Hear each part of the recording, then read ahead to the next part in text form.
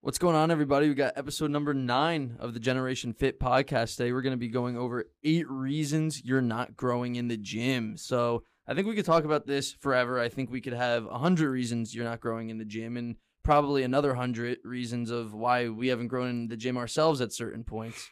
Yeah, there's a million different reasons why you're probably not getting the results that you've been seeing. I'm a great example of this because I have basically done about 4 or 5 years of not enough work, or whether I'm not sleeping well because I'm going out and drinking during my college years, whatever it may be. I don't want you to continue making these reasons, and we're going to explain further why these are the reasons you're not growing in the gym. Yeah, exactly. These are going to be the biggest 8. So this is kind of the conglomerate of all of our experience individually, all of our clients' experience, and from everyone else's experience that we've personally learned from as well. Before we jump into the episode, I just want to let everyone know to go to www.thegenerationfit.com. We got tons of free resources, guides, regardless of your fitness goal. We've got it there. Also, you will get 10% off all training packages if you are a viewer of the podcast. All you have to do is let us know, and you will get that 10% off. All right, so let's get into it. The first reason why you're not growing in the gym is because you're not eating enough calories. So in this camp, most people come to me and will say, hey, I'm going to the gym 3 to 4 times a week. I'm hitting it hard. I'm doing everything right. So they say. And they're still not growing. And the first question as a coach would be, okay, well, let's say your training is on point. Let's say your sleep's on point. Okay, how much are you eating? And they're like, oh, well, I don't want to get too fat. And then you break it down further. Next thing you know, they're definitely not eating enough calories. If anything, they're under eating or eating at maintenance. And it's not to say that you can't grow muscle, but it is certainly not the rate that you want to be gaining. And it's not the scientific amount that you should be gaining because you're too scared to put on that little extra mass. But yes, you're going to put on fat and muscle together. It is a proven fact by science.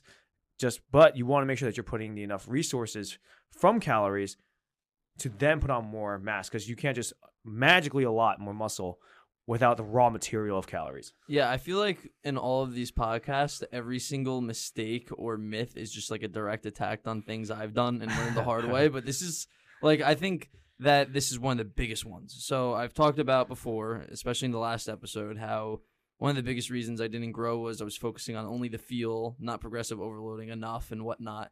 And now this is the other biggest thing I was doing in conjunction, is that I was trying to main gain, as people say, and that works only for so long, and then it's also not optimal, right? So, and it especially didn't work for me. So for maybe even a year, I was eating around maintenance calories. I was probably underestimating and eating a little less while trying to grow. And like, sure, I made very slow, steady growth, but I wasn't growing nearly as much. Now I don't recommend this either, but when I first started, I was coming out of playing soccer. I was burning a ridiculous amount of calories. I weighed 130 pounds, and I went up to like 160 pounds over the course of maybe like 2 to 3 months. Like, it was ridiculous. I went from eating nothing to 4,000 to 5,000 calories a day. Mass gainers. It was horrible. Like, I was like almost throwing up like all the time because I was just trying to like I was force feeding myself.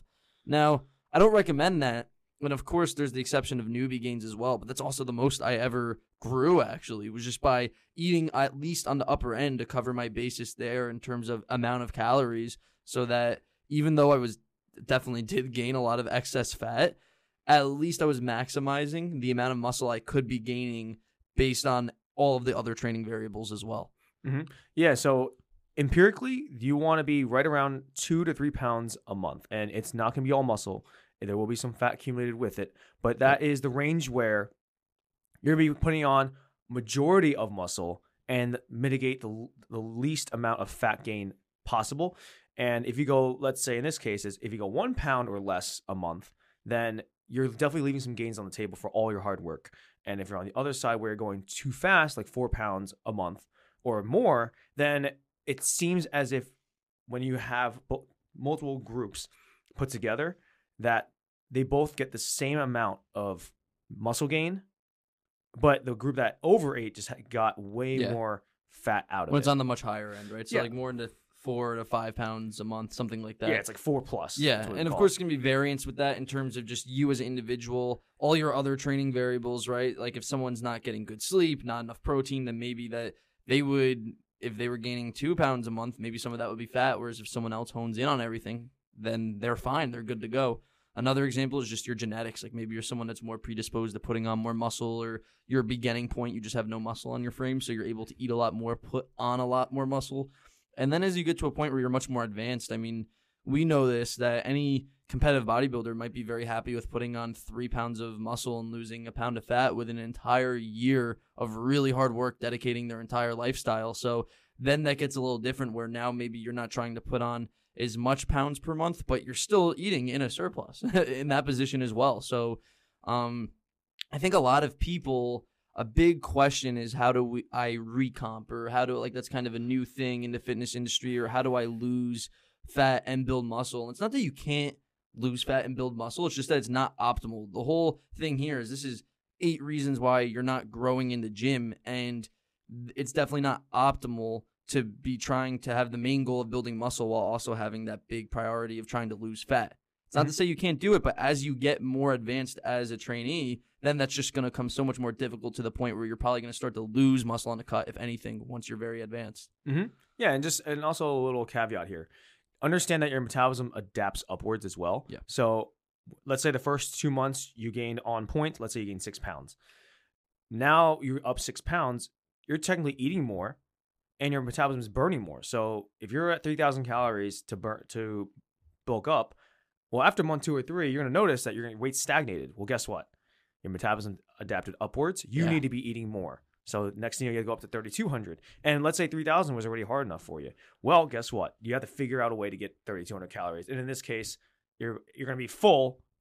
Now you're going to be even fuller, more satiated. So it's going to be a little bit uncomfortable, but that's okay. That is something that we have to get through. And trust me, it is hard. I currently eat 4,200 calories. And guess what? I start off at 38. I already am full at every meal. Yeah. It's got to happen. If the goal is to put on muscle, you don't just put on muscle randomly without raw material, right? The stimulus is there from training. Now I need the raw material to actually be built onto my frame. It is uncomfortable to put on new raw mass. Well, because exactly, that's really well said. I think that when you're training, that's a stress that you're putting onto your body. Your body is also undergoing lots of other different stresses, and it also has lots of different physiological functions and mechanisms it needs to take care of every single day. So building muscle and building strength is not close to being first as a priority in terms of what your body's physiological responsibilities are. There's going to be other things, like such as surviving and being able to, like, just all these little things, right? They're far more important than to your body anyways, and everything that's going on in there, than building muscle and building strength. So you need to force that growth somehow, and you're not going to be able to do that with too little calories, because when you have that certain amount of calories, your body's not going to be prioritizing. Let's say that it takes 3,000 calories to maintain your body weight. Your body's not going to be taking those first 2,800 calories and doing much at all with it in terms of trying to help you put on size and adapt to a stimulus you're giving. It's going to take care of the other functions it needs to do first. So you need that surplus of calories to do something else with that, which is to actually undertake in muscle protein synthesis and everything else that's related to building muscle, basically. Not to get into like the nitty gritty of it. Going into number 2 is not enough protein. Most people I've worked with and currently work with do not eat enough protein, regardless of putting on muscle or losing fat. And for context, protein is responsible for multiple processes in the body, not just putting on muscle. For example, it is for regeneration of other tissues around the body, like your nails, your skin, your hair. Without that enough, you have to pull from your own body, recycle it, and reuse it in the body. So in this case, since muscle is expensive and you are creating new tissue after breaking it down in the body, you're going to have to use your own if you don't eat enough of it. So what we always recommend is that you clear what we call this positive nitrogen threshold. And in science, it's about 0.6 at the bare minimum of body weight. Okay. And then 0.8 is what we have noticed in science is that is the upper end where your body utilizes majority of all the intake and a little bit more. And that's where you get the 1 gram of pound per body weight to be on the safer end. I think actually the 1 gram was probably even before a lot of the studies came out, like to be on the safer end, because there's not as, like, I'm just researching it as much as possible, and there's really not a single study that actually shows anything above 0.8 grams of protein. 0.82 is the specific number, actually, per pound of body weight that gives a more beneficial result in terms of building more muscle. Like there's not a single study that really exists like that unless it's extremely contextual and you're completely under eating calories or you have an extreme genetic condition, but there's really not a study. I know Menno Hesselman, is that how you say his last name, right? Great guy, and he has a great article on that, and I think it's one of the most viewed articles because he cites every single study going down a list, and he's like 0.82 is actually in the high end. 0.82 is to be safe. Now, where the 1 gram is to be safe is for people that aren't really honing in on what types of protein they're eating, and they're not eating enough calories to begin with, hence the reason why number 1 on this list was not eating enough calories. So that's when you're not eating complete sources of protein, when you're not getting all the essential amino acids. Typically, that's people not eating animal proteins, people who are vegans, and then they're not getting those complete sources of protein. That's where there's going to be a bigger issue. Yeah, exactly. So it just in this case, you just got to make sure that you're getting 0.6 to 0.8. And we obviously recommend 0.8 because you want to get the most out of all your training and nutrition. But if not, at least 0.6. And currently my clients now are still struggling with this. And that's one of the biggest things I put at the forefront is because once you get in that much amount of protein, then everything else seems to be a little bit easier. Yeah. Just for context, eat that much protein, let's say right now I'm 190 pounds. To eat about 0.6 to 0.8, I actually shoot for about 150 at the low end. 150 grams of protein to 160 grams. That is it just in meat. That's 2 pounds of meat a day. So to actually eat that much food planned is pretty tough. So if you go out to eat, you have to ask for double meat. If you don't plan out your day, then you have to really consolidate all of it into like 2 big meals. So to eat enough protein does require some sort of planning. Without it, you are going to fall short of your muscle gaining goals. So make sure that you do plan prior to your day how much you need to eat for the protein. And what also that does, the 1 gram per pound, actually makes you fuller. That's what it is. So so that's another benefit of it, why you might want to eat 1 gram per pound, especially if you're cutting, which would help a little bit more just for the satiating effect. Yeah, that's where like you actually can eat even slightly more. But that's exactly the point is after 0.82, it doesn't seem to be, at least at a physiological level, that there's any other benefit except for that you are mostly fuller after eating it. Exactly. And I think that for people who, like you mentioned before, lots of clients of ours, they're not eating close to enough protein when they come to us, and it's a struggle to get them to that point. Just like how we talked about in our Achieving Your 2023 Goals episode, you can't set a huge goal and then not have like the micro goals on the week to week to get there, because if you're someone that you need to eat 150 grams of protein a day and you're eating 40 grams, there's lots of people like that actually. It's hard to believe for us, but I mean, we started at that point too. If you're one of those people, you're not just going to go from eating 40 grams of protein to 150 grams of protein per day. It might be, hey, in week 1, try and add a serving consistently throughout the week so that instead of eating 50 grams every day for a week, you're now eating 60 grams every day for a week, and then trying to slowly and steadily add on from there, because otherwise you're just going to completely put your normal lifestyle out of whack. Your brain's going to be all confused with what you're doing, and you're not going to be able to adhere to it. So there has to be, if you're someone on the very low end, a gradual implementation of more protein to get to that point. Mm-hmm. Yeah, just having it to be convenient to have or consume it is one of the best things. So especially we work with mostly office workers. We tell them to have in their cubicle, if you still have one, to have either whether it be a protein shake, whether it be already prepped meal, which is the priority, or a protein bars or meat sticks or grass-fed jerky, whatever it may be, just that it's convenient to have protein around. So it does require some sort of planning. But in the long run, you'll get your protein target a lot easier when you do have those things readily available. Yep. All right, so let's get into number 3 then. I think we covered most of our bases on number 2. It's not training hard enough, or on the flip end, training too hard. So I've taken part in both of these, actually. I don't know which one is a worse problem to have. They kind of both are. What do you think? We have a debate here. Man, I think so. For the context of people we work with is definitely not training hard enough. Yeah. So the people we work with is Gen Pop. They already don't have enough time. They're not prioritizing this as like their major part of their life, but they're definitely just making time enough for the gym. That's the not training hard enough. And then the training too hard context are the people who are like this is their priority, like this is at the forefront. They think about their workouts at work. Like that. Well, I think in terms of how it feels, it's probably worse to train harder because one, you could get sick, right? And then two, you can be pissed off because you're doing everything you can and your body's not growing because you're training too much. So I actually would prefer the training too little because then I could just add more volume. Yeah. So coming from a coaching perspective, Yeah. I would think that is better because to dial somebody's ego back is harder than somebody who is already consistently going to the gym, and then you just have to go sit there, watch them be one more rep, Yeah. one more rep, one more rep, and continue until they literally burn their muscle off. Have you ever seen that clip on Rogan? Who's that guy's name? Is it CT Fletcher? Is his name, right? Yeah. He's the bench press guy. Yep. And he was like, "Fuck overtraining." He's like, "That's bullshit." And Joe Rogan was like, "Have you ever heard of rhabdomyolysis?" And he was like, "No, fuck rhabdomyolysis, whatever it is." He's like, "That's bullshit." He like didn't know what to say. And Rogan's like, "Yeah, lots of people die from it every year, but that's okay." Like, One of my clients have it.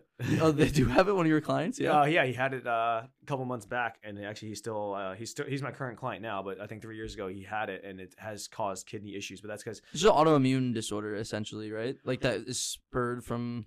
he probably already had predisposing kidney issues. Okay. And then he went, like, it's like 6 months without training, and then went balls to the wall, like on his own. Mhm.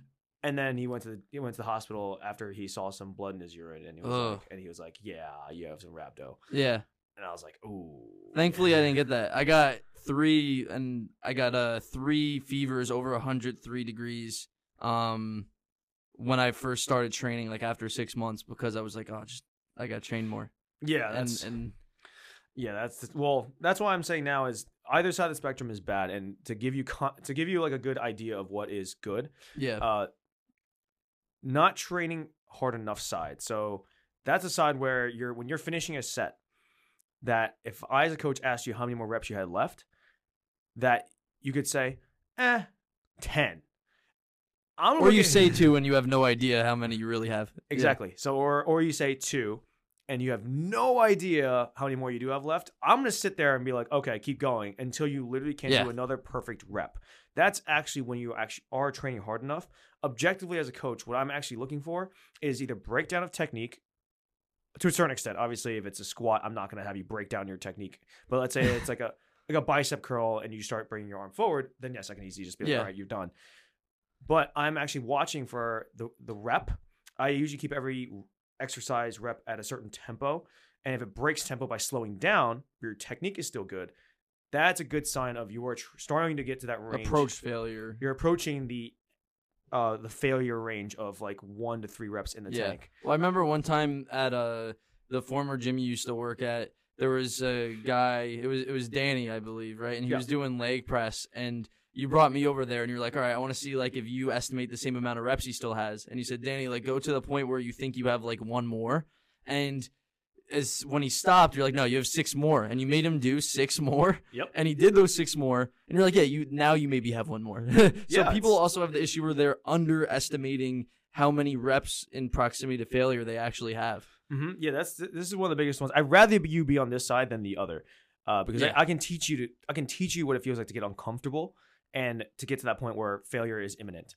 What's hard on the other end now is the people that either train too hard, where every exercise they go to failure, they're grunting in the gym over a bicep curl. They are doing so much volume, so they're doing the Schwarzenegger two-a-days, hitting each body part 4 times a week. I wish I could do that.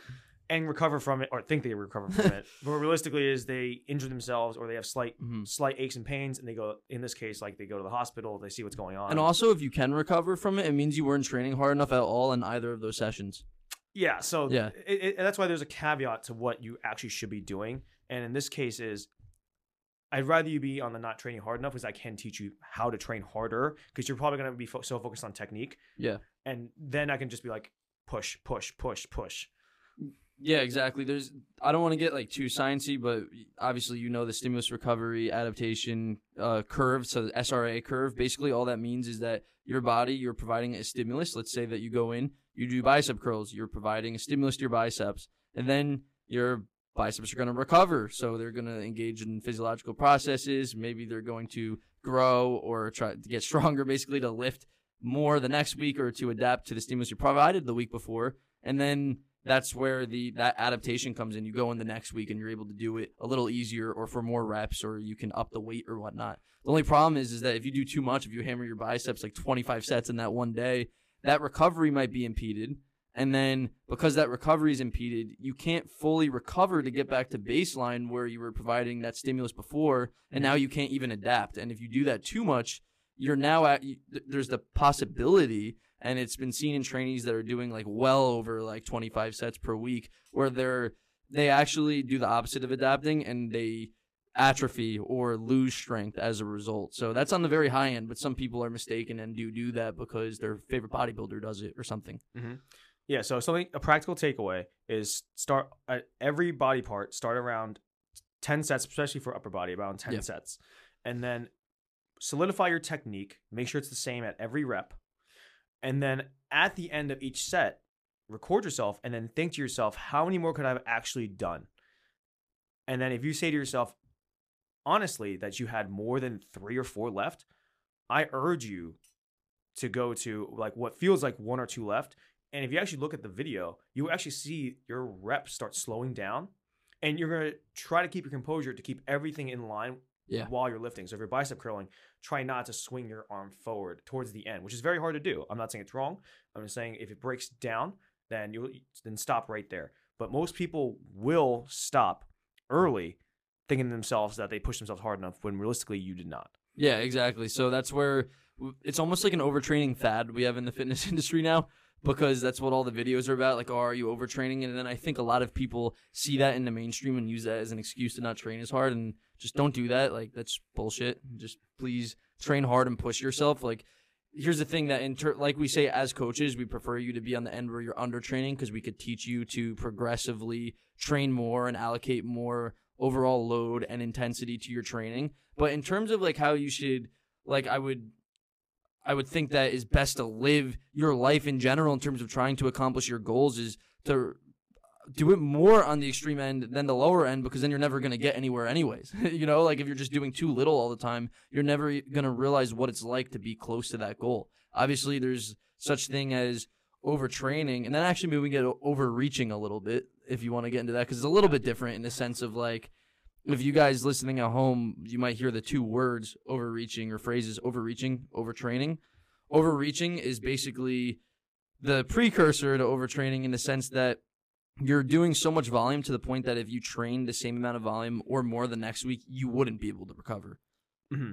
Yeah, there's different types of overreaching. There's functional and non-functional, basically. Yeah. Functional means that you are taking yourself to a place where you've never been in terms of stimulus and recovery. Yeah.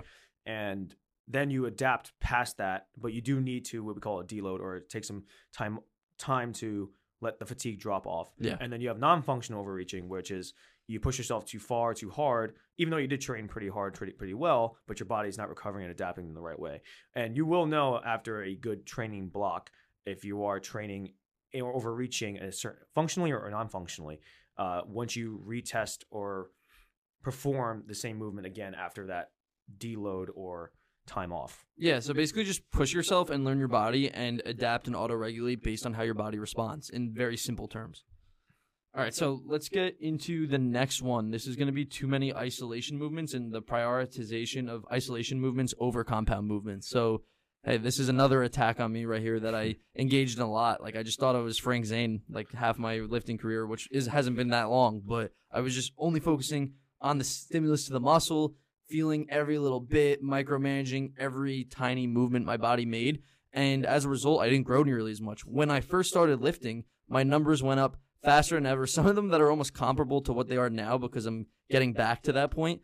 And as a result, I was also just growing more. My muscles were hypertrophying more because even though my form wasn't nearly as good as it was now, I was aiming to progressive overload on all of the compound movements that I was engaging in, which I was prioritizing over the isolation movements. So even though I wasn't feeling it as much, I wasn't feeling my chest as much on a barbell press. I might have not been feeling my quads as much on a squat as I would on a hack squat machine going through a full range of motion. Guess what? I was able to load those exercises much more and push myself week in and week out. And that's where I was able to grow the most.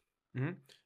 Yeah, as coaches, what we do is we go practical first. And what we tell our clients is we want you to solidify your compound movements first, because can one hit more body parts. That's the reason why it's the name. It's more efficient based on the time you have. Yeah, it's more efficient for the time that you have, and it also has the more raw stimulus overall. So think to yourself, how much can you actually bench versus just doing a chest fly, right? So you're able to produce a lot more force overall because you're using multiple body parts and muscle groups to able to produce force on that bench press. Whereas if you do a chest fly isolation, most of you doing it correctly will probably do anywhere between like 70 to 100 pounds. Whereas you can probably load a bench press, I mean, as you can see, to like 200, 300, 400 pounds. I guarantee you'll have a bigger stimulus in the chest, even though you don't say you feel it, but the overall magnitude of the stimulus is way more in the compound exercise. So what we do is we prioritize compounds first, and then we start adding in isolations when you think it's either a lagging body part or you want to focus on that body part, or we put that isolations at the forefront when you need to feel a certain muscle first into going into a lift. But as that said, compounds first, build the base, then you can do your isolations. Yeah. Unless you want to focus on a specific body part, then compounds, then isolations. Yeah, there's something on the internet, and they're very popular on a lot of YouTube videos and stuff. People cite the EMG studies, electromyographic studies, which basically get a gauge on how much the muscle is being stimulated, how much the peak contraction actually is in that muscle. And the only problem with that is, let's say that you're doing a chest fly with 2 pounds, nothing, right? You can technically have a higher peak contraction that shows up in the EMG study with that than you would with a bench press of 300 pounds. So there's context to that, because obviously what is going to grow more? I don't think it's debatable that you're going to grow more doing a 300-pound bench press for 3 reps than a fly with 2 pounds but feeling your pec more. But that's the context that people need to understand, and they don't. They think, oh, this stimulates the muscle more. That means if I'm feeling it more, it's going to grow more. That's not necessarily true. Now, it's also the flip end that people make the mistake where they just don't feel the muscle at all and they just ego lift, and then that's a problem. But there's 2 sides to both coins, and really it's just like split down the middle. It's somewhere in the middle. Yeah, do the compound movements first. See if your technique is good.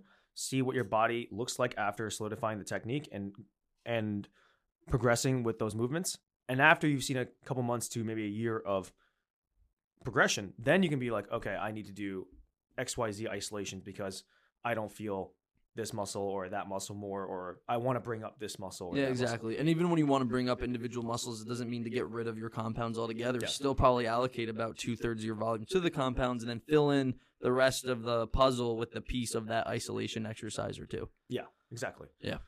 So another big one is just, and this kind of flows right into the next one, is bad technique / ego lifting. So that's on the flip end where people are lifting way too much and not feeling the muscle at all.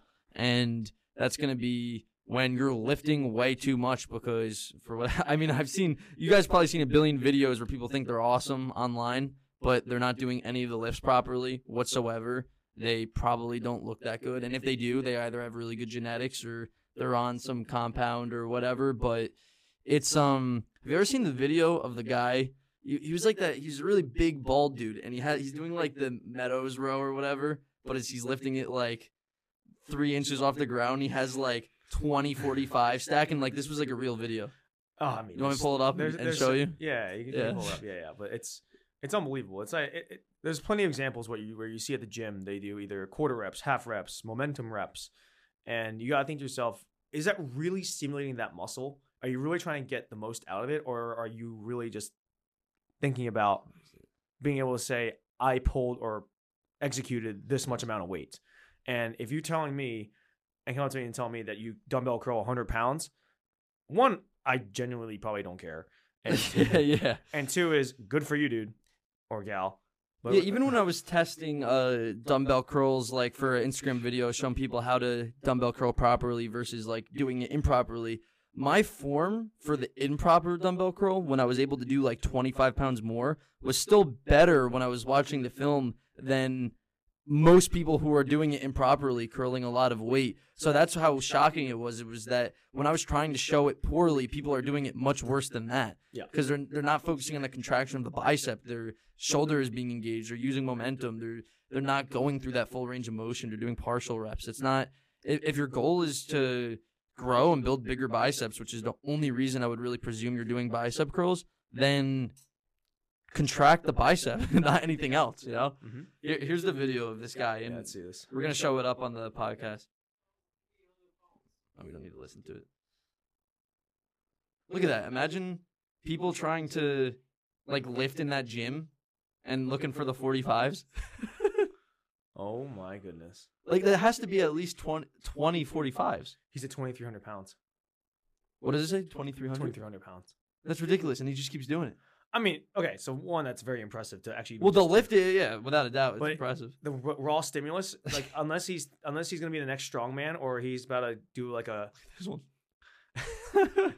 yeah. So if he's about to do like let's say a strongman competition, or he has to pick up car to help his friend get the car jack underneath, there's literally no reason for you to be doing this and hogging all the weight to do a 1/4 inch of a range of motion. Imagine he just like lives on the highway and he just like waits for people to like crash and like be stuck in their cars, so he's like practicing to just like lift cars up. Yeah, it's unbelievable. That's crazy. Let's get into the next one. I mean, I think that like at least let me talk about something about bad technique here. So, okay, yeah, go into it. So the practical tip for bad technique and ego lifting is one, start recording yourself. Make sure that when you do that nobody's in the video, or that you're courteous enough to ask people if it's okay to record yourself, because that's number one. Yeah. Two being that you want to start standardizing your reps. Every rep that you do, you want it to be the best rep. I should see from rep 1 to the last rep of your set that they should be almost identical. The only thing that really changes is the grunt on your face or the squinting, or 2, the slowing down of the rep, meaning that you are training hard enough. Anything else after that, it's probably not good. So as a coach, I make sure that all my clients do record themselves so that I can gauge if they are progressing properly, because before they add sets, reps, weight, I make sure the technique is solidified so they are, 1, being the least injury prone, and 2 is I can actually make it so that they are progressing in a very safe and efficient manner. Yeah, and actually I do got something else to say about it, is that when your technique is really bad, if you're trying to build a certain muscle group, 1, you might not be hitting the muscle at all because you're just doing the lift completely wrong. But 2, if that muscle group is developing, maybe it's developing off of like 15 to 20 sets, and maybe it could get the same raw stimulus at like 7 to 10 sets, and you're going to be growing just as much with less fatigue because you're not incorporating all these other muscles or lifting so much more weight that's going to fatigue you so much, but lifting that weight completely improperly and hurting yourself in the process. So when it comes to employing good technique, there's plenty of other benefits to it too. Like, I know people are not going to want to do it because, it doesn't look as cool for some reason, when actually experienced lifters know that just looks so stupid. But like also, you're just going to be able to do more good sets and grow more as a result in the long run without inducing more fatigue. Mm-hmm. So, yeah, I mean, exactly. There's plenty more benefits there. All right, so number 6 is a very clear-cut one, but it's not a surprise that it's one of the biggest problems that people have is actually inconsistency, right? So we've talked about this a lot in regards to especially people's diet, but in this it's more in regards to actually showing up to the gym and going to do your program.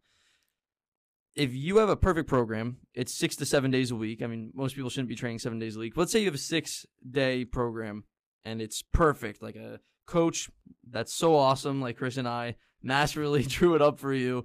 And every single little thing takes your genetics into account. It's perfect. The only problem is you show up for 4 of those days out of the 6 or 5 of those days. And you say, oh, I'll get those workouts in next week, or I'll make up for it or something like that. And then you don't make up for it, or you do, and then you do too much training that week. Mm-hmm. Whatever it is, it's inconsistent. That inconsistency and not completing those other 2 workouts is far worse than if you just did 4 workouts on a program that was programmed for you to only have 4 workouts, but you made sure you got everything in and hit every muscle group in those 4 days. Mm-hmm. Yeah, I'd rather have the person that comes in only twice a week, they are honest with themselves and they're consistent twice a week in the gym, than the person that's saying that they want to do about 6 or 7 days in the gym, but they only show up 1 or 2 anyways. Yeah. So that's a big one for this one. And another one in terms of training is when you're inconsistent, then your numbers and your technique, they're all going to be off, because you have to understand that all of this is a skill as well. So if you're supposed to be squatting once or twice a week and you only do it once every other or 3 weeks, then you're going to lose that. You're going to lose that skill a little bit. And 2 is those numbers are going to be off because you're going to be a little bit deconditioned going into the lift now. And then you're not going to understand the movement pattern as well. on top of the weight is going to be hard for you, and you're going to be sore because you're not adapting to the way that we have programmed to. Yeah, exactly. Imagine if you had obviously, like, if you're someone that's being smart about things, you want to bring up every muscle group relatively proportionately. Let's say that you have a 4-day program and you miss a day or two, and those 2 days you miss happen to be the days where you're training quads. So now you're training everything, but you're not training quads because you missed those days, and you do that enough times and you're just not providing a stimulus to your quads, and everything else is going to grow out of proportion to your quads, right? That's pretty common. That's like a sub mistake that people make, is not training specifically their legs. Dude, that's so funny. I was at fault for that in the beginning as well, but yeah, I mean, it can go for any muscle group also. Like, hey, like, I missed the day where I trained chest the most, but I trained everything else this week, and you do that week to week. That's why would you do that? Why not just I mean, the way we do it as coaches is we say, how many days do you know you could definitely come no matter what? Unless someone like dies or you're in a car accident, how many days do you know you could definitely show up to the gym? And then when someone says, okay, maybe 3, instead of like the 6 days that they try to go, then we say, okay, we're going to program for you for these 3 days, because as long as you get adhere to that, you're going to get the best results, as opposed to being inconsistent with more days. And then we'll add in other days for, like, we'll sprinkle in some extra volume for other muscle groups you want to bring up if you can make it any additional days. Mm-hmm. But let's just be honest. Most clients that I've had throughout the years, when I programmed just legs, and they knew what was going to come that day, you 100% knew that they were going to cancel or have some sort of excuse not to show up. You have to start lying to them in the program.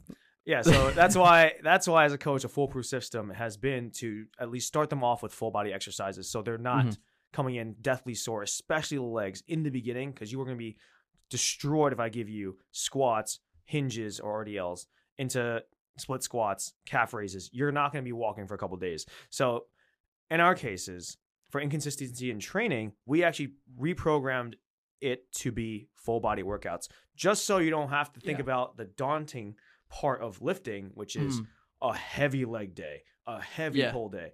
Whereas you come in, you hit every body part close to failure, and you're still not deathly sore for the most part. You're probably sore for about a day or two at most, but most of my clients, they definitely skip legs, and it definitely shows.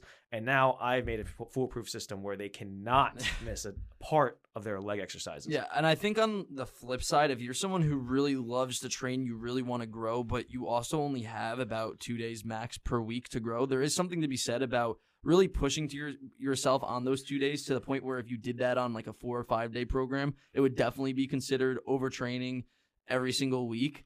But because you only have those 2 days, you're able to recover because you have the other 5 days of the week to recover from that sheer large amount of stimulus. So I think that there is something to say about that. If you're someone who loves to train, but because of your life circumstances at the moment, you don't have time to kind of overdo it by the standards we talked about at tip number 2, but then because you have the time to recover, you can. Exactly. Yeah. So I've done that with lots of clients as well, where I knew that they only had like a small amount of time.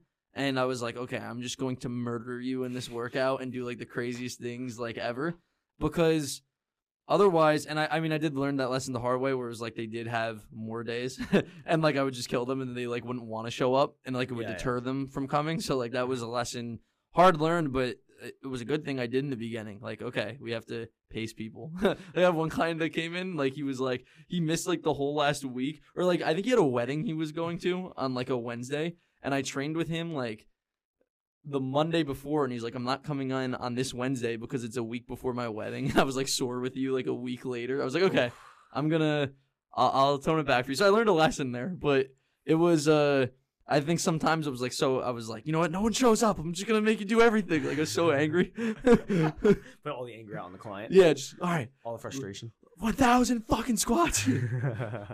Oh my God. That'd be miserable. But yeah, well, it's like the Tom Platz workout. Just made my average client who never worked out before do a Tom Platz workout, right? Oh my God. Basically, at the end of this moral of the story is don't skip legs. And if a coach is going to kill you, probably you should turn the other way. Because you're not going to be recovering, and then it's also not enjoyable to do in the long run. So yeah, exactly. That's just a little forethought. But 100%.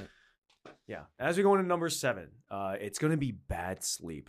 And bad sleep has got to be one of the top things for hindering your growth. We have studies now where if you take a group that did the same exact training same exact calories, like everything is on point, and they got bad sleep. So basically, like not like less than 4 hours, versus the other group who did the same exact thing and got good sleep. That the group that didn't sleep well enough didn't lose fat in the same caloric deficit and in the same training protocol. And there is something to be said about that. Because understand, you can do everything right and still not sleep properly and not see the results that you want. Yeah. So sleep is a very vital portion of this. People say is it training, is it nutrition? I was like, no, it's training, nutrition, and sleep. It's all three. It's everything together, working cohesively. Like if something's not working, look at what piece of the puzzle is not in sync. Like I had one client, and he was a really cool guy, and he trained really hard. He's been training like most of his life. He's like, I can't grow anymore. Like I'm eating definitely enough protein. I'm definitely eating enough calories. I looked at it. He was right, and he was definitely training hard enough. But he was sleeping like 3 hours a night because he worked 2 jobs, like 60, 70 hours a week, maybe more. And I was like, okay, like we can work on optimizing everything a little bit more, but nothing, like I was just blunt with him. Like nothing's really going to happen that improves unless you focus on having more sleep and more quality sleep as well. Like there are studies to meet what you said a little bit, not that it goes contrary to what you said, but there are some studies that show that to a certain extent, like let's say that 6 hours of sleep versus 8 hours of sleep, that 6 hours will be more beneficial if it was very top quality, deep sleep, and the 8 hours wasn't. But that's in that scenario. So what you said is also true. It's because sleep is going to help you lose more fat in the long run, as long as you're doing that in coordination with the other steps that we recommend for fat loss, because it's going to improve your metabolism, getting that recovery in your body. Sleeping more is also, and we'll go into in a second, help you build more muscle to recover from your workouts, which is going to increase your metabolism. And also sleeping less is going to increase the hormone ghrelin in your body. It's going to release more ghrelin, and that's considered the hunger hormone. So it's going to make you more hungry. It's going to make you have more of a proclivity to eat more food. Mm-hmm. So there's going to be less leptin in your body, which is kind of what is associated with decreased appetite and more ghrelin. Mm-hmm. Yeah, I like to think of sleep as instead of it being that it adds on the benefits of your progress, think of it as you already start off at 100%, and getting bad sleep is what brings it down. So don't think of it as you get good sleep and oh my God, I have a great day of lifting, which is obviously true if you consistently do it. What I'm trying to tell you is you already should be at 100%, and then when you do get bad sleep, then you're bringing it down. That framework is what sets up for you to understand like, okay, I want to be optimizing or doing the best with my sleep hygiene so I can get the results that I want. In this case is growing or getting bigger at the gym. You're putting all the effort in to break down your muscle, to eat enough calories and eat enough protein now.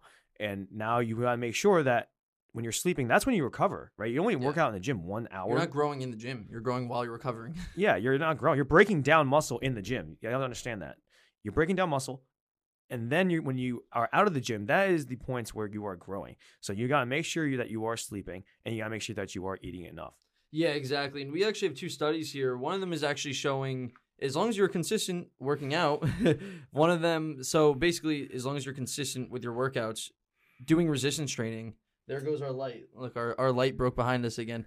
It's, you know what it is? Lights, just powerful ones that are as awesome as this one, they just take up so much battery so quick. Yeah, that's all right. It's all right. Hey, we just, now our skin colors pop more. Yeah. But okay, so basically if you are more consistent in the gym, so if you're doing resistance training in the gym, that actually has a positive effect on your sleep, on the quality of your sleep. So you're going to be able to sleep more because your body's going to want to recover more, and you're actually going to get a deeper sleep too from engaging in resistance training. So a lot of people, they want to grow more, but if you're not having that consistency there, then maybe the lack of training is actually going to affect your sleep, which just spirals back and forth to affecting your ability to grow in the gym. So with one study, it's called The Effect of Resistance Exercise on Sleep by, oh man, all these names for studies are just so hard. Anna Kovacevic, right?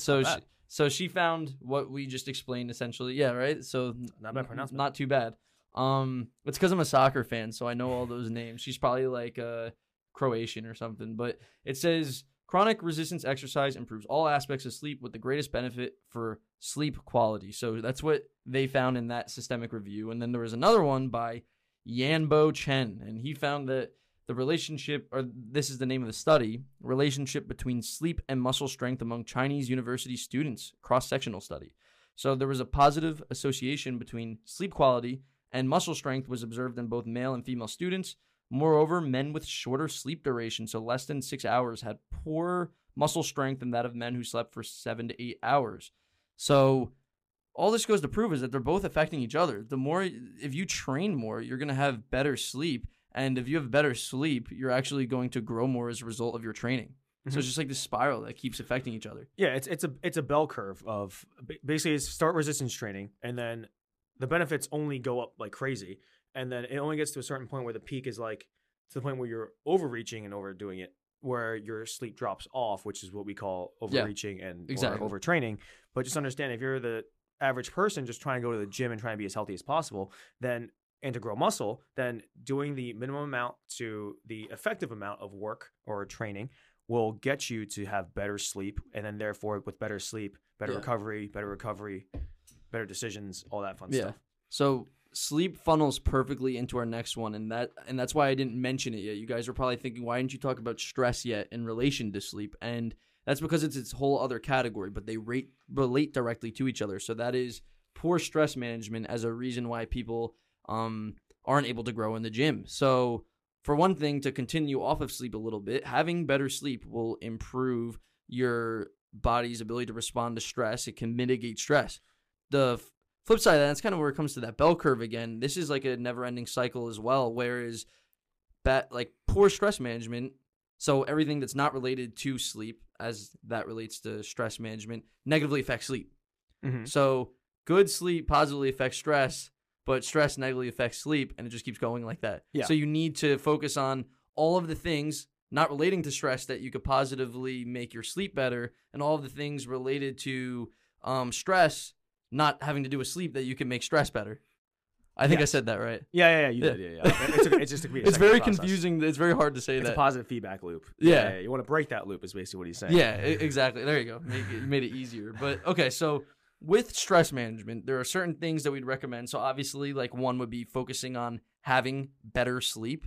But apart from the sleep part, it's going to be training. So training in the gym, resistance training, is going to be a natural stress reliever. So there's lots of people, like I met this one guy, his name was Christian at the gym. He was a really cool guy.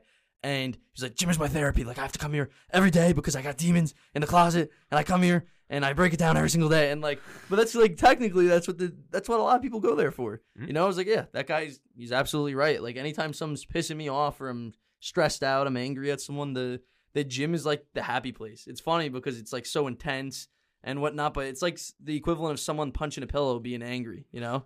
Yeah, exactly. Yeah, even myself, I think of it as, for me as meditation in the gym, and to understand that I am so focused on my breathing, my technique, what I'm feeling inside my own body, that all of that in consideration is tough to do when you have other stimulus in the body. So even when you're trying to meditate, which is also one of the best things. Yeah, that's like meditating, what you just said. It is like meditating. It's basically you're trying to be in the moment, right? You're trying to understand that nothing else is around you, that you are within what you are feeling, what is going around you at that given time. And when you're exercising, especially like now I'm doing this 10 years, when I'm in that moment, when I'm trying to do that squat, I am not thinking about, the person behind me who's barbell curling 100 pounds incorrectly, or the person that's half naked walking around the gym, or my mom and dad that's pissed at me for doing something stupid. All right. I don't care what it is. I'm not thinking about any of that stuff. I'm thinking about, okay, I got this heavy ass barbell on my back. Yeah. I got to sit down and stand up. And if I don't make it, I'll make a fool out of myself, or I'm gonna get injured. So guess what? Yeah. This thing's coming up. I think you're better at that than me. That's like, I feel like that's my biggest problem, is like looking around too much. Like I've been focusing more on not being affected by external factors, and not even like I have an issue here. As you guys can probably tell, I talk more than Chris, and I talk to too many people. So I'm like, I always look around at the gym and I like have conversations with random people that I initiate. I'm trying to avoid that now. So I'm trying to be more of like the guy with the hoodie that comes in with his beats and like doesn't talk to anyone. It's very hard for me, but I'm just trying to not look around as much and get in and out. Even though I love the gym and I could spend hours in there, I need to optimize my day. So also, if I'm in there and I'm just on my phone for a long time in between sets or looking around, being distracted, I'm not actually having the best workout, because if let's say like I'm in between sets of doing lat pull downs and I'm talking to someone, it takes a long time. I'm totally out of the mentality now to do the best set and connect with my muscle in the best way. Mm-hmm. Yeah. So it breaks down to the next one in this which is meditation. And with meditation becomes focus. And what we talk about and help with our clients is doing breathing exercises. Yeah. With these breathing exercises, we teach them to breathe diaphragmatically. Big word. It's just a muscle in your stomach that helps you expand and exhale. So for people that are watching this video, when I inhale, the whole goal is not to breathe up into your lungs and expand your chest. Yeah, and go up. And I'm sorry if you don't like that sound. Yeah, it's just ear raping people right now. Yeah, just absolutely ear raping people. What I want you to focus on is inhaling through your stomach, expanding your stomach as much as you can, almost as if it's a Thanksgiving belly after you've eaten, and then exhale. For a lot of you, it might be counterintuitive that you might be breathing in through your chest and then exhaling also through the lung cavity. You're creating your own weight belt. So you're not just expanding out through your stomach. You're actually expanding out through the sides and all the way around 360 degrees. That's where it gets even more difficult. Mm-hmm. And if you're trying to learn how to do that, a great way is just lay on the floor, lay on a mat, and then try to, on the inhale, push your belly away from the floor. Your body will rise off the floor a little bit and then back down. And that is a good thing to practice. Yeah. With that said, in meditation, we tell people just to be still, just to make sure that you're able to focus in the moment. And how we do that is just focus on your breathing. Can you just sit there by yourself for about 5 minutes? We start 5-minute mark and see if you're able to just hone in on your breathing. Nothing else in the world is happening. Hone in on just the inhale of the breath and the exhale and see how long it takes you to think about something else, whether it be you just got a parking ticket the other day, or your significant other was yelling at you about a habit that she doesn't like or he doesn't like, or whether it be, oh, I have to get this done before my boss gets mad at me. No. There's nothing else in the world. Just you, yourself, and your breathing. Yeah, because if you're focused on any of those other things, then you're not breathing properly. So that's the whole goal, is like you're focusing on something that's goal-oriented, which is to breathe properly so that you forget about everything else. And there's like so many different types of meditative breathing. And like I'm not even close to an expert on all the different ones. Like there's one I really like, but it is different from what we're saying, but it does help calm me at the end of things, not like during the actual breathing itself, apart from the fact that I'm not thinking about anything because I'm thinking about breathing properly. Is I love the Wim Hof method of breathing. So they call him the Iceman. It's the guy that like basically climbed like Mount Everest in like his underwear or something. Like He's nuts. And it's basically forced hyperventilation. Don't do this like in water, guys, because you could drown. But like forced hyperventilation, and then it actually, at the end, you hold your breath, and it allows you to hold your breath for such a long period of time, and then you just do this exhale, and it's very oddly, and it seems almost counterintuitive, but it's very soothing for me. Like that's worked really well for me. So that's one, and then I know very briefly that Huberman talks about the quickest way to just calm yourself from, I guess, I mean, obviously it relates to breathing, but from a neuroscience perspective is just doing it diaphragmatic. That's a hard word to say. But doing those types of breaths through your stomach, but 2 quicker inhales. So like, and then a longer exhale out. And then that's kind of like that's a progression kind of from what we were talking about with the why can't I say it now? Diaphragmatic. Diaphragmatic breathing. So another way to mitigate stress is actually cold exposure or cold therapy. So I know we talked about this a little bit a few episodes ago. I don't remember which one. I think we were talking about dopamine a little bit, but it's if you're taking up to about 11 minutes worth of cold showers or submerging yourself in cold for about 11 minutes total to an uncomfortable point per week. So that might be 1 to 2 minutes a day or 5 days a week, a few minutes each time. Then that's going to actually act as a natural stress reliever. So I don't know the complete science behind this. Like I'm not an expert in this whatsoever, but it does. I mean, I don't stress that much, but I've fully enjoyed the benefits of cold exposure. And I think one of the other positive things about it is that it just forces you to do something uncomfortable, and then you realize after that it wasn't that bad. I mean, do you do anything like with cold whatsoever, or? I play with it more when I was, especially still in athletics. Yeah. Currently, it's anti-inflammatory benefits. Yeah. Currently, it's hard for me to basically find a place that has it, and then also not cost an exorbitant amount of money. When I was more in college, we did that for anti-inflammatory purposes, but that was because it was that we had games every week, we had practices, we had 2-day workouts. There's a lot of stress going on in the body.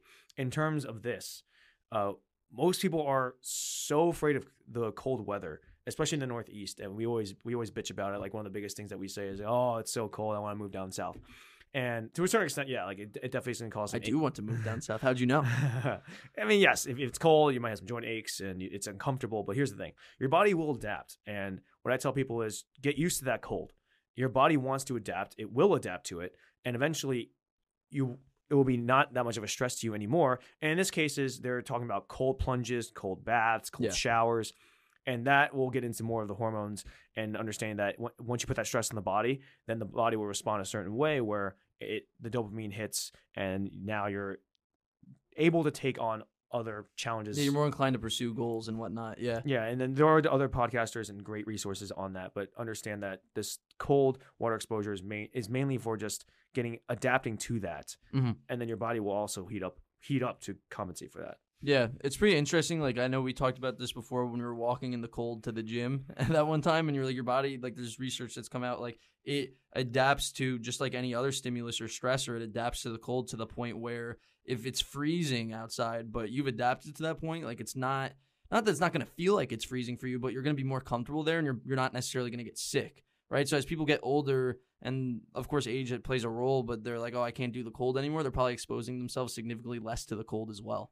And I think it goes by body part too, because like with me with soccer, I was always in shorts, but everything else like full Under Armour and like fully covered. So it was always my legs that didn't get cold at all, and it was like other parts. Like I could have like basically be wearing underwear and my legs wouldn't feel cold, but my upper body would. So it's very interesting how that works. Yeah, just whatever you adapt to. One of the best points for stress management is that you want to eliminate as many stress factors as possible. And yes, that is easier said than done.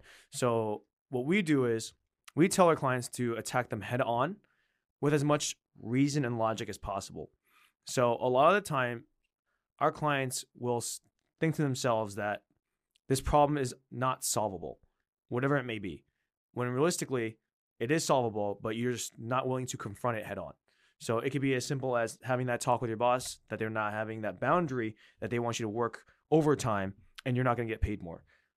And in that case, it's just as simply as, look, tell them that this is not in my job description, that I should be either paid more for this time, and that I want to have a healthy life-work balance, right? So something that you want to attack straight on. These are things that you can control. So take everything that you can control in terms of your stresses and your problems, and then try to attack them head on with as much reason, as much logic. And to do so, I would say, is write it down. Yeah. And once you write down your actual problems, you can actually start solving them logically, and from there, attack it head on, so you can eliminate those and stop putting it in the back of your head. Yeah, it's not to say that you guys, like, it's unrealistic to say you shouldn't stress at all, and this can completely eliminate all stressors. And we didn't go into it deeply, but there's a huge genetic component to stress. Obviously, everyone's life circumstances are going to be different, but still, you are in control of how you respond to external factors and influences. So, like, let's say you had the worst day ever. There are certain people who could be zen in the face of all of the adversity that could possibly exist. You could have 5 parking tickets. You could have you could get like hit by a car, but like not too hurt about it. Like, you know what I mean? Like you get like every little thing could happen, and like you could still maintain peace internally, because at the end of the day, you get to choose how to respond to those external factors. There was this one video I was watching. I think, have you ever seen the YouTube channel? It's called like After School, like SKO. Yeah. There was this one guy who had this philosophy. It was pretty interesting. Like, I'm not saying like I fully agree or disagree. Like, I haven't thought about it that much, but he was like, life is meaningless, so only focus on the thing that does matter, which is human relationships. Don't focus on the other bullshit that happens and stress about it, because it doesn't matter anyways. He was like, it doesn't matter, so why focus on it? It's like, oh, well, like, there's a point to that. It's like, at least at the bare minimum, those things don't matter in the grand scheme of what does matter in life. So if you're thinking about it more, I feel like sometimes you can hack your brain to think about things philosophically that way. I mean, at least that's what works for me. Is that the reason I've always asked people, what is stress? Because I barely ever stress about anything. And when I do, it's just like gone like that. But I think that a lot of the reason why I don't stress that much is because I think about it in that way every time that something that would stress me happens. I say, okay, like, do I really care about this person? Does this really bother me? Like, is this matter in the grand scheme of what my goals are? And like 99% of the time, it's like, no. So why do I care? Yeah, just figure out what you can control. Write down the problems that you currently have. Figure out solutions for those problems, and then try to attack them head on, while being as respectful and as courteous as possible. Yeah, you can only control the controllable. You cannot control the uncontrollable. Yeah, it's just how you respond. Yep. Before we close down, everyone go visit www.thegenerationfit.com. Tons of free resources, guides, you name it, we've got it there. Lots of articles as well. If you want to do any of our training programs or packages working with Chris and I one-on-one, you get 10% off if you're a podcast listener. So all you have to do is let us know, and we'll be happy to give you that discount. Have a good one, guys. Have a good one.